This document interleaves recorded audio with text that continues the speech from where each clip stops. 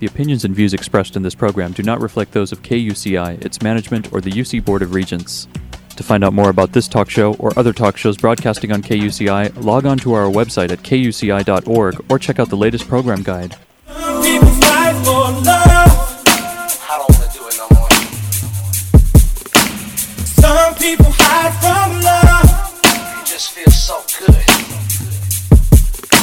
But when you gotta love and it's good like it should be, makes you never wanna give it up, cause you know that some people die for love. And I believe it's true, cause I do the same for you. Good morning. You're listening to KUCI 88.9 FM in Irvine, California, streaming online at kuci.org and podcasting on iTunes. Welcome to Fighting for Love. This show will help you turn conflict into collaboration in all your relationships. I'm Lloyd, the show's engineer, and your host is Mari Frank, an attorney mediator since 1985. She's the author of several books, including Negotiations, Breakthroughs, and Fighting for Love. She's a mediator for the Orange County Superior Court Civil Mediation Panel, and she mediates business, employment, divorce, privacy, and other civil cases in her private practice in Laguna Niguel, California. Mari's a professor of negotiations and conflict management and has been a certified state bar trainer for over 25 years. She teaches leadership and conflict management courses at Brandman University and here at UCI, and she trains corporate leaders powerful communication and conflict transformation skills. To learn more about the show and our great guests, please visit conflicthealing.com. Mari, what's your show about this morning? Well, Lloyd, today our show is really about communicating with teenagers. And even though we're on the campus of the University of California, we have a lot of people driving by that have teenagers. We have people who will have teenagers, and we have, some similar aspects with kids that are teenagers as college students. So this is something that everybody really needs to know about. And in fact, I wish that when my kids were teenagers that I had some of this insight. I kind of had to learn a lot of it by trial and error. So we have this wonderful guest with us coming to us from Long Beach, California, just up the road by the beach. Christine Elisa is a traditional-based clinician, and she's also an alternative therapist.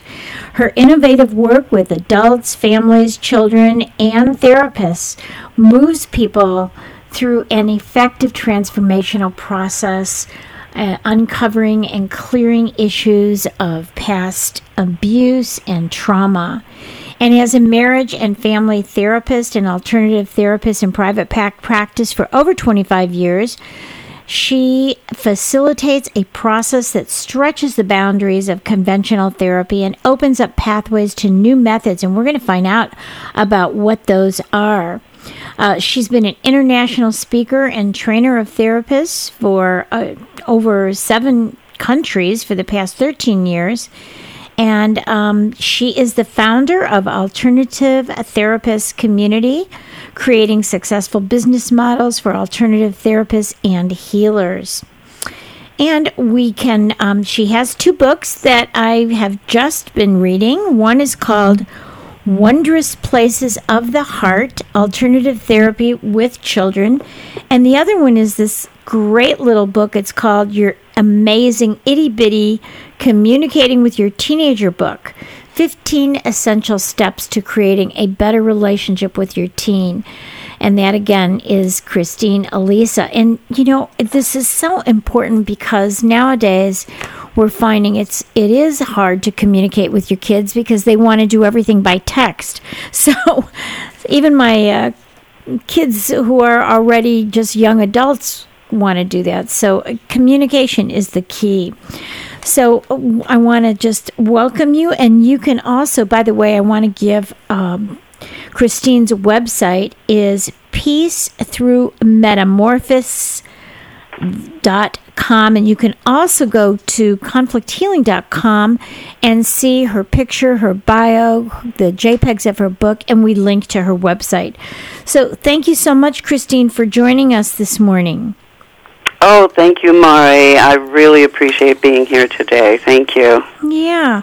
So how is it that you came to write this book, Wondrous Places of the Heart? Well, it's really based on all the work that I've done for all these years, helping families through all kinds of various issues that have come up, including sexual abuse, physical abuse, mental abuse, self-esteem issues, dyslexia, ADHD. And what the book does is puts together the information and the strategies that I've helped parents with all these years. And it includes case studies that have really been proven very successful in the work that I do with all these different kinds of issues. So that I've written it because I have this vision, and it's kind of lofty, but it's very important to me, and that is a world free of abuse. And that's what I've worked with trauma for many years. And so I wrote it as a way for really parents to have a lot of guidelines and strategies on what to do when they are faced with these different kinds of problems that come up for them. Yeah, I love the way you have it set up with you have the case study, and then you have strategies, and then you have solutions. And I think this is great for parents because they've got something right in front of them that they can use some of these steps. And then in your other book, you really pare it down. Your little amazing itty-bitty communicating with your teenager, these 15 steps. I think it would be fun to go through some of these steps together, especially for people who, are going through this right now, or even parents who are dealing with a college-age student. I think a lot of this really applies to parents and children of any age, Yeah, I agree, actually. They're just across the board. Yeah. I think, you talk about, let's talk about this one. I know this is the one I dealt with my daughter for years. Avoid power struggles. Why don't you talk a little bit about that one? Yeah, that's a biggie, isn't it? It's like, as parents, we feel we're right and we have the rules and we know we have the best guidance and the best information and we want to do the best for our kids, but sometimes they disagree with that and then we get in a power struggle with them. In other words, we're trying to convince them or we're arguing with them and one of the things that really gets to us is that they push our buttons. Mm-hmm. They're kind of masters at that. They know what will get to us. And so when we get our buttons pushed and we go, oh my goodness, how dare you say that I don't care about you or I never let you do what you want, Right. And so then we go on our own little, journeys elsewhere and then the teen is just, or the college student or any kid, it starts arguing back, and then you've kind of lost the whole conversation at that point. So I think power struggles, to kind of step back from them, even though we want to go and get our point across, we're not really getting our point across because teens and young adults tend to turn us off. You talked about they just go text or they go on their computers or their phones and they're gone. Right. We've lost it. And so the challenge then is to bring the conversation back and really engage them when they just want to turn us off. So I think power struggles are really rooted in us having our buttons pushed because the more we can let that go and say, this is not a competition. I want to really just listen to my teenager or the young adult in my life and listen to what's going on with them, even if they don't even know what's going on with them. Right. And they often don't, No. Mm-mm. But, I think it's the same thing with couples. I do divorce mediation now, for 30 years. And I think it's the same thing that people get into power struggles. So the same things that you're telling parents to do with their kids are really the same thing that they need to be doing with each other, which is not take personally when someone starts telling you what to do and not to let your buttons get pushed. And that's probably the hardest thing, right? Is just to put up your golden shields and take some deep breaths and not react, but wait and respond. So right, yeah, kind of step back and take another look. Another look. Like, okay, wait a minute. Was it the way I phrased it? How did the other person respond? Did I hurt their feelings? What happened? Step back and look at it and go what I call a little deeper. I think a lot of times when we're in any relationship, if our partner or our teenager gets reactive to us, like gets defensive, and just wants to, oh, wait a minute, back away, or how dare you say that, then we have, gotten to them, but it's what's underneath that. Right. Have I hurt their feelings? Have I, with parents, I think a lot of times they feel disrespected. Right. And even in relationships. Sure. I saw a statistic lately about couples where they did a survey, and actually men really said that one of the most important things for them was respect. Right. They needed to feel respect in a relationship, whereas women needed to feel loved. Right. So, we all have a little different take on it. And that helps with teenagers, too. How you respond to a girl is going to be different than a boy.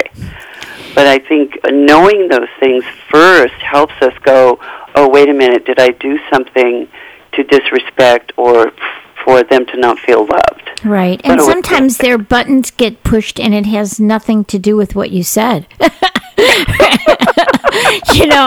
I learned that over the years, and I think being the monkey in the middle, that I kind of call myself as the mediator when I'm sitting with people in conflict. I'll hear something that one person says, and it's totally benign, but the way the other person interpreted it back to something that happened to them either as a child or maybe in a past relationship, that the buttons get pushed and all hell breaks loose, and it had nothing to do with what the person said. So sometimes it isn't what we say, it's how it's interpreted, and then we need to find out what that is. I think that's the hardest part, right? It's pretty easy to say, oh gosh, I said that, I didn't mean it. I apologize, I don't know what I was thinking. But when they blow up about something that you really are oblivious to, that's the real hard part. Right. It is. And like you say, like not taking it personally, like sometimes we think it's all about us, and you're giving a perfect example of how, no, it had something to do about their past relationship or their childhood or something. And we think when we're in a relationship, we think it's us. Right. So, yeah, that's a huge part. And I know when I work with families, especially couples, too, and that happens where they get triggered by one another, then I work with them to find out where that's coming from. That it's not coming from the relationship. The relationship just stimulated it. But what the real problem, where the source of it is. Yeah, absolutely. Relationships aren't easy. No. They are not easy. Another one of them, I like step 4, you talk about be clear about your limits. I think that's another one. I'm kind of recognizing that even as I'm trying to train my golden retriever, and I have this new trainer, and I'm realizing, be clear about your limits. Get on my bed. No, don't get on my bed. Be clear about your limits with all your relationships, but especially with your teens, right? Why don't you talk a little bit about that one? Okay. Yeah, that's a big one because, of course, as we know, teenagers want more freedom, they want less limits, so they're not a kid anymore, and they're maybe not going along with all your rules, but they still need limits. And so it's kind of, as a parent, you're going through a transition phase where you're looking at, okay, what are the limits that I absolutely have to have with my teen? Right. Now, what's my value system? I need them in at this certain time at night. I need them to do their homework. I need, them to get certain grades. I need them to do chores around the house, whatever the basic limits are. And to know that you're also going to be giving them some freedom, too, that they're going to be trusted with some freedom, and that it's also part of their responsibility to be accountable. And I think this is a big thing that I think I've found with parents is that they feel like they have to set all the limits. But I think the teenagers or the young college students need to also say what their part of the process is going to be. In other words, if I want to change this rule, Mom and Dad, and have more freedom, then I'm going to do this in return. In other words, I'm going to, do well in school. I'm going to follow your other rules, but I'd like to go to this party, or I want to hang out with these friends, or whatever. And that the parents sit down and negotiate, right, and let them be some freedom. I mean, you know all about that, right. So teens need it and young adults for their maturity. They need to experience these things.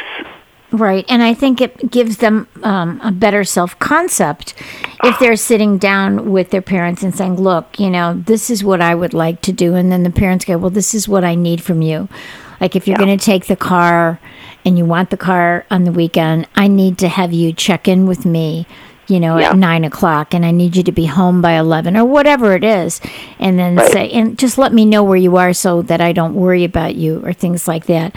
I have to laugh because when my son is in, and now he's in his 30s, but when he comes in from New York City and he's staying at my house, I go, just tell me about when you're going to come in so I don't stay up all night worrying. He goes, Mom, I've been living on my own for a long time. I live in New York City. I said, yeah, but when you're here, then I worry. Otherwise, I don't have to worry about it.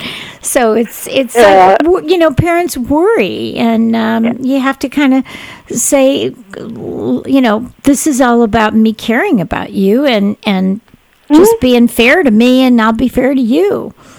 Exactly. It's like each person in the family has kind of, for lack of a better word, responsibility to be kind to one another and to notice what other people need as well. We don't live in an island in a family. Right. So, it's back to that respect, right? Yeah. I think it's really important. Yeah. Yeah. And that's how, like you said, that's how our teens and our young adults learn respect for themselves as well, which then gives them more self-esteem because they've been allowed to be respected. And then I think when we actually respect our teens and our young adults, then they feel better about themselves. Like, yeah, my opinion counts. Right. I think the real scary one, when I'm looking at your list, your step 8 is drug and alcohol abuse. I think that's a very scary one. Why don't you talk a little bit about that? That one is like kids will say, oh, Mom, I don't do drugs. Or, they're going to just tell you, oh, I wouldn't do that. And then, you're worried about who they hang out with and all those different things. Yeah, and unfortunately, it is a really big problem. There's so many. There's prescription drugs available at the high schools now. I had one of my clients. She was able to. She got in trouble, but she was able to purchase some prescription drugs for $3. I mean, this is huge. This is not some minor thing. This is very, very scary and upsetting. And I think, as we all know, we look for in our teens any change in their behavior. If they're being more reclusive, hiding from us, saying, "Oh yeah, I'm fine," and yet you notice they're having mood swings, or they seem to be hanging out with kids you don't know. These are all signs you need to pay attention. Right. And I think they're so susceptible that it's almost like, I believe that we have to be more vigilant with our teenagers than we often were with our grade school kids, because there's a world out there that's so dangerous, and they're not really, as we know, their brains aren't fully developed. Right. So they don't always know their own limits, and they think, okay, I can try this. I want to belong to the group. I want to hang with my friends. I want to do this. And yet, they're not very capable of it, really. So they need us to be really looking after and saying, okay, really, you're looking a little bit foggy in the eyes. What's going on? Yeah. And of course, they're going to deny it. They're going to deny it. Of course, they're going to deny it. That's their job. Right. But our job is to go, okay, no, we're going to look at this a little bit stronger. And, you just have to keep walking through it and not reacting. Trying to be non-judgmental but firm. And going to really, what's the symptom? What's the reason why they are choosing the drugs? What's going on? Right. That's really the key part for me. Yeah. To find out why did they do this? What's going on? Those conversations. And I think it's scary for parents when their kids go off to college, because they're not seeing them that often, and right. and so they might talk to them on the phone, but knowing kids nowadays, they probably don't even talk to them on the phone much. They're going to be texting them. I guess they're going to have to, Skype with them to see what's going on and yeah. see that. But I think that's really scary. I think it's a real tough one, because the kids are definitely gonna hide it from you. And like you said, now the prescription drugs, we know what happened recently with Prince, right? Yes, exactly. And and so many other celebrities that just overdose, and that's the end, and they don't even realize it, and they just think, well, if it's a prescription drug, it's not an illegal drug, and we'd almost be better off having them just have a little marijuana than some right. of this really dangerous prescription drugs.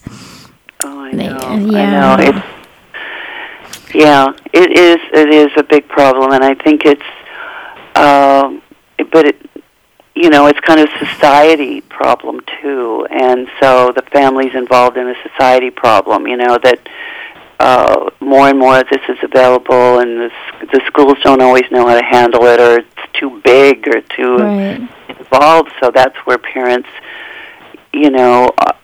I always suggest to parents that they, connect with other parents and right. get support from one another or relatives, and get some other help, so that even counseling, if your child is really using drugs, get some help.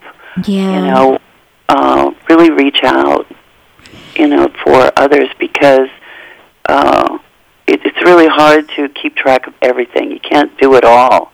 Parents are working and they have other children, and it's to have somebody else in your court or friends mm-hmm. to help through it is really important. I know. Our law enforcement agency down here is really trying to educate parents, with, drug abuse is life abuse.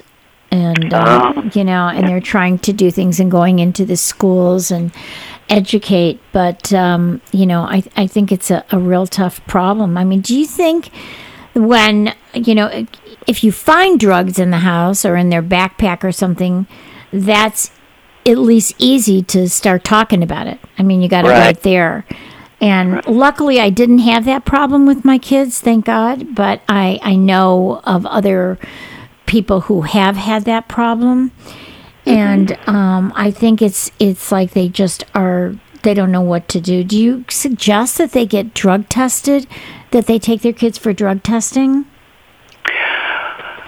Well, I do suggest that with parents, but it's probably not the first thing that I would suggest. Right. Because then the kid's just going to get automatically feel embarrassed, start getting defensive, pull away. I mean, I'm not saying don't do it, but it's not the first thing. I think the first thing is to sit down and go, okay, let's calmly talk about this. We need honesty here. We need to know who you got this from, and if you're not going to tell who, then how you got it, and walk through the whole scenario. And because the more information you can get, then you can say, okay, what's our plan now? Do I need to have you drug tested? Is that what we need to do? In other words, engage the teen. Right. And say, what do you think would be the solution? I'm not saying you're going to do what the teen says, but you're going to at least get their opinion and say, okay, well, I did this because, I'm feeling a lot of pressure at school, and I've got all these kids that are, kind of expecting me to do it. Right, or, the peer pressure. Mm-hmm. Yeah, and try to get to the bottom and say, okay, what can we do to help you so that you're not turning in this direction? Right, right. And then if it's really severe and you think you need them drug tested, then do that. But I wouldn't go right in their face with that. Right. That would be one of the last resorts if you can't get any help from them or get some help from counselors. One of the things that I think is terrifying nowadays, and we've heard about so many suicides, is the bullying stuff that goes on, and a lot of kids don't even tell their parents about it. So. What kind of advice do you have for parents when they think that perhaps there's bullying going on? Well, first of all, like you said, sometimes they don't even tell their parents there's bullying. They feel embarrassed, or they don't want to talk about it, or they don't.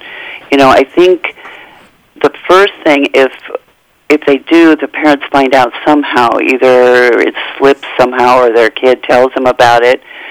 And if it's somebody at the school, then I think it's really important that they go right to the school officials and say what's happening, especially if it's happening on school grounds. They need to know.